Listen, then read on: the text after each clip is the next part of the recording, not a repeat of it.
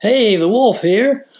This episode of Maximize You is going to be geared toward our Toastmasters group, a little interview with our district director, Joel Dawson, and some key tips and strategies on how you can improve yourself in the Toastmasters world. But hey, for those of you who aren't, there are going to be some leadership gems in here and nuggets that you can definitely take away to use anywhere in your life, home, family, or in the community. So sit down, buckle up, and get ready for another good episode of Maximize You. Okay, another episode of Maximize You, District Director's Corner with Joel Dawson. Yes. How you doing, sir? I'm awesome, man. Fantastic. I'm a little bit under the weather, but I feel pretty good. I've always wanted that term, under the weather. Aren't we all under the weather? I don't know. I mean, the sky's much. up there, the sun, the rain, whatever. We're all under the weather, right? I guess, if you put it that way. There, my smart aleck self. I know. You're going to win the Cupid off for that one. Today, we want to talk about the mentor program inside of Toastmasters. Now, Okay. Joel, you and I have some experience. We've been in Toastmasters a while, and I believe firmly, wholeheartedly, that if we can execute the Toastmasters mentor program effectively, we're going to significantly decrease retention or attrition, turnover inside the Toastmasters clubs. Simply because when you take a new member, walks in the door, signs an application and joins, pays their dues, once they get on the right track of what did they come here to do? Was it get more confident speaking in a group? Was it to find a little bit of leadership skills in some different area for work or community? Get them on their path that they're getting something out of the program. They're going to stick, more than likely, short of life events or things that might come up, as long as they're earning maybe some awards, they're getting what they came to get out of it, right? Correct. WIIFM, what's in it for me, right? Right, correct. So what are some best practices? Because I can sit here and reference pages or Google Toastmasters Mentor Program. They can download a PDF. All of it's going to walk them through how to do it well. But what I'm looking for today is some best practices that we can kind of pass on to our clubs, Vice President of Educations, or other people inside the club that are going to be mentors. What can we do to enhance the program to keep our members hanging around longer and thus stronger organizations, stronger districts, stronger areas, stronger clubs? Okay. When it comes to that, you said new member. So what I want to do is separate that. Okay, good Because point. we Very have good point. I agree. The member orientation, which is one of the 6 key areas. Okay, it's member orientation. And then I'm saying split it so you have new member orientation and then you have mentorship. Mentorship could be someone that's been in past. They're no longer a new member. Right, correct. Okay. Could be a few years or, 6-8 months. Yeah, after they've been orientated. Okay, so I just want to split those. So for this conversation, let's just talk the new member part, the member orientation. Okay. Best practices for someone, let's just say, well, you can go ahead and download everything. You got manuals. It tells you step by step to do it. It tells you to sit with them. It tells you what to do in the first meeting. It tells you what to do. But if you're going to be a mentor and you want to really get buy-in from that new member, you have to focus on what is it that I want to accomplish in whatever period it's going to be. For me, it's 6 weeks. I run the member orientation for Evangeline. Right. So every new member meets with me. They have homework during the week, and I meet with them every Sunday via web for 6 weeks.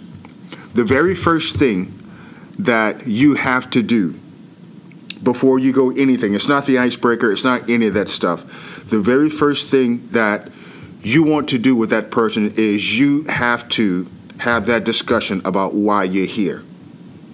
None of the other stuff matters, because if you don't have that conversation with them, they're not going to have any focus. If they don't have any focus, they can get caught up in anxieties, they can get caught up on committees. Not that that's a bad thing, right. But they have to, not you tell them, they have to articulate out of their mouth why they're here. Use words, right? You have to use words. Gotcha. Okay, so I always said this from the very beginning. You ask a Toastmaster question inside of Toastmasters, you're going to get a Toastmasters answer. this first meeting should be held outside of that Toastmasters environment so you can find out the real reason. Amen. That Toastmaster question is, why did you join Toastmasters? That Toastmaster answer is, because I want to get better at leadership and public speaking. They all say that, right? Yeah, no That's doubt, not really what they invested their money in. Mm-hmm. You and I both know from past experiences, when you get someone out of the situation and you have that conversation, you have the real reason. Now, once you have the real reason, okay, now you're ready to move forward. The second thing is you want to find out what is their expectation. What is your expectation? Okay. Okay. Now, when I say expectation, I'm talking about time. Gotcha. Now, when it comes to whatever goal that is, whether you want to start a business, whether there's a job promotion, because here's the thing, if there's a job promotion that you want to prepare for, this shouldn't take you 2 or 3 years. You really got to get on it, right? That's true. You really got to get on it. You're right. So what is the time commitment? Now, when it comes to the time commitment, I just don't take anything that they say, because you have life. You have work, you have a family, but when it comes to your personal development, everything, whether you're reading books, watching YouTube videos, along with Toastmasters, what is your commitment? Where does Toastmasters fit? I don't make those decisions, they do. Okay? So if he tells me that, I find out the real reason why this person wants to get better or why this person is now focused on personal development, and he's chosen Toastmasters as his number one platform to do that. Now that I know what he really wants to accomplish, I now know his time commitment, specifically for personal development, number one, and number two, I want to find out how much of that is allotted for Toastmasters.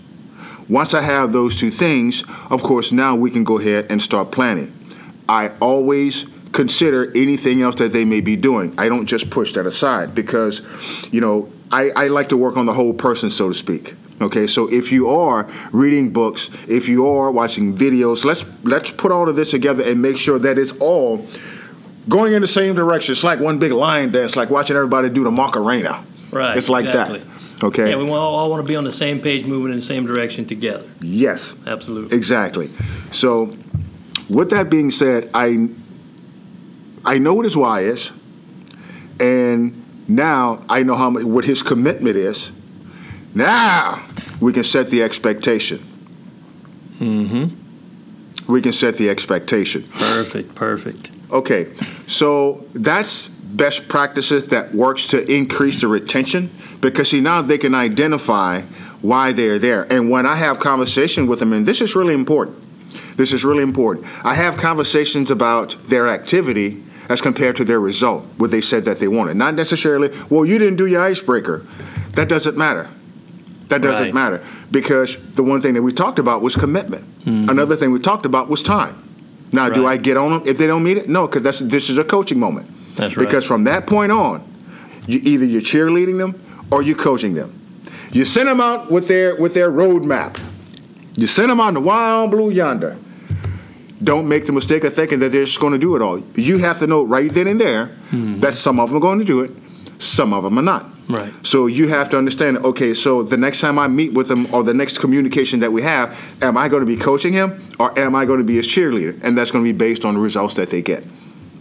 I may be going a little too deep. I don't know how far you want to go with this. No. But you're hitting points. You're hitting exactly what I was thinking about. Okay. So with that being said, if I have the fundamentals or the basis down to move forward, in 6 weeks, there's 3 things that I want to be able to teach him. Number one, I want him or her to be able to write a speech on their own that matches their project objective. Okay. That's number one. Like that. Number 2, I want them to be able to give an evaluation based on the process outlined in Toastmasters Wears Many Hats.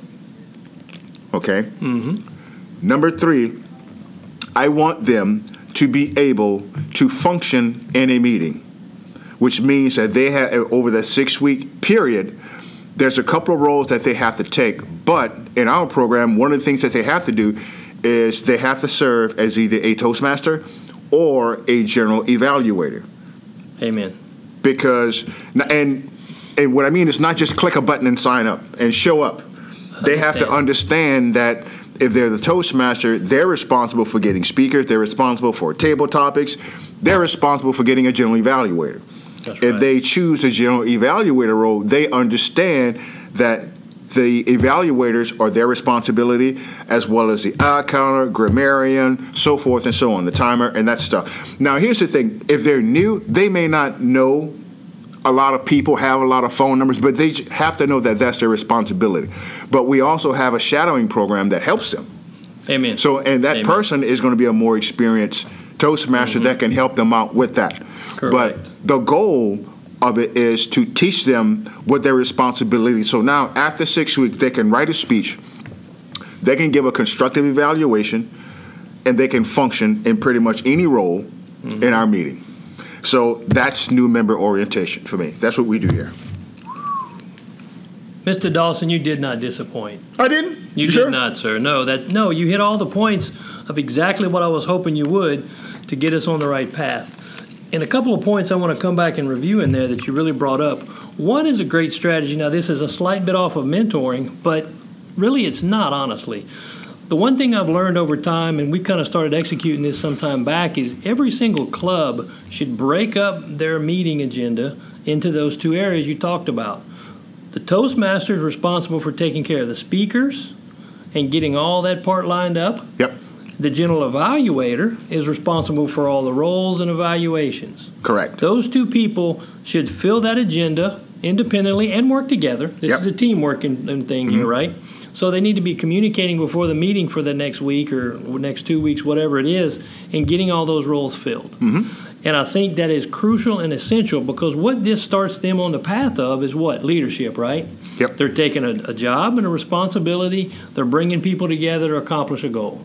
Perfect leadership scenario. So that's a great And point that you did what they're there. doing is they're getting in the habit of building a team.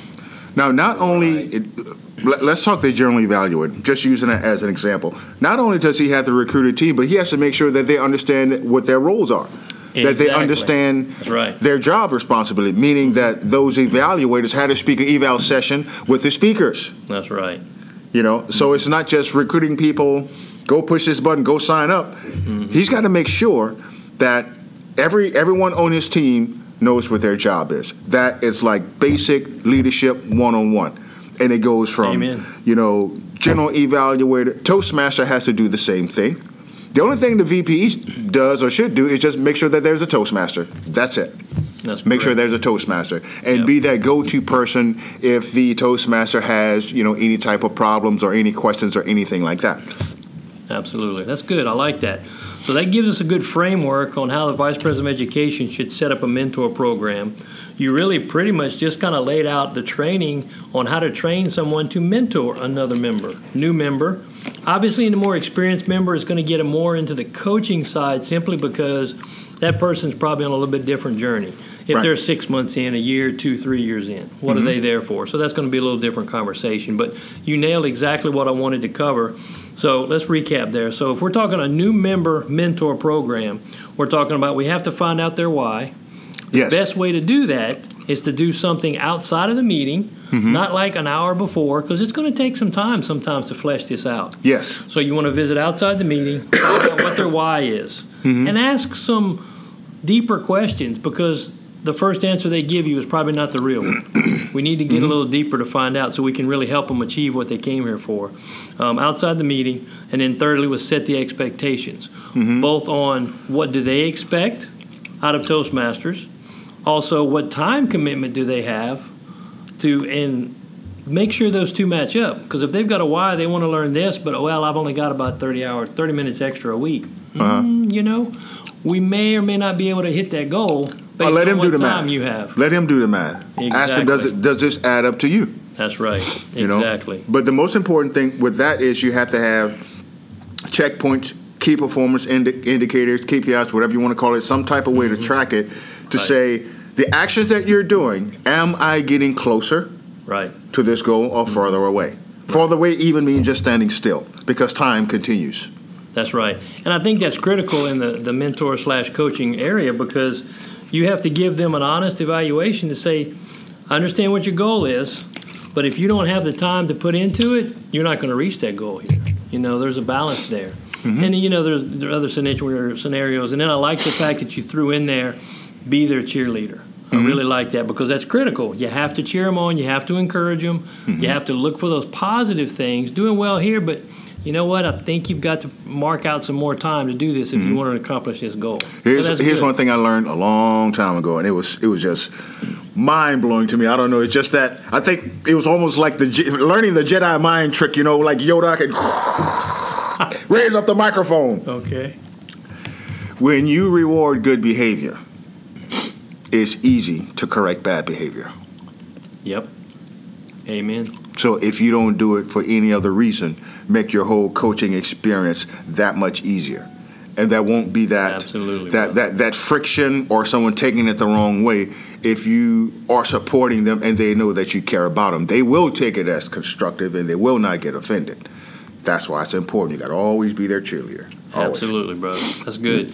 And then the last piece of that, I think, too, is also, again, they don't care how much you know till they know how much you care. Exactly, yeah. Exactly. Okay, and then last thing to wrap up. So what are we teaching someone when we're mentoring them, right? 3 things you mentioned. How to write a speech based on the objective of the project that they're in. Yes. Okay. Number 2 is an evaluation. How do they truly give a good evaluation to someone? And this goes all the way back to reach out to the speaker. Yep. Which one are you doing? Let me get the evaluation form. Ask a few questions if you're looking for anything specific. And then what am I looking for? And then lastly is, are they able to function inside the meeting at a proficient level, you know, based on what we got, especially in the early days. Yes. And I like the fact, too, of the shadowing program, because we've always kind of talked about that, but I don't know that we've made a concerted effort to do that. Because as I think about it, one thing I always tell new members is every meeting you want to be doing something. If you're not speaking, you want to either serve in a role or I want you to shadow someone who's serving in a role to get a little idea about it. So that's good stuff. I think that's going to give us some stuff to work with.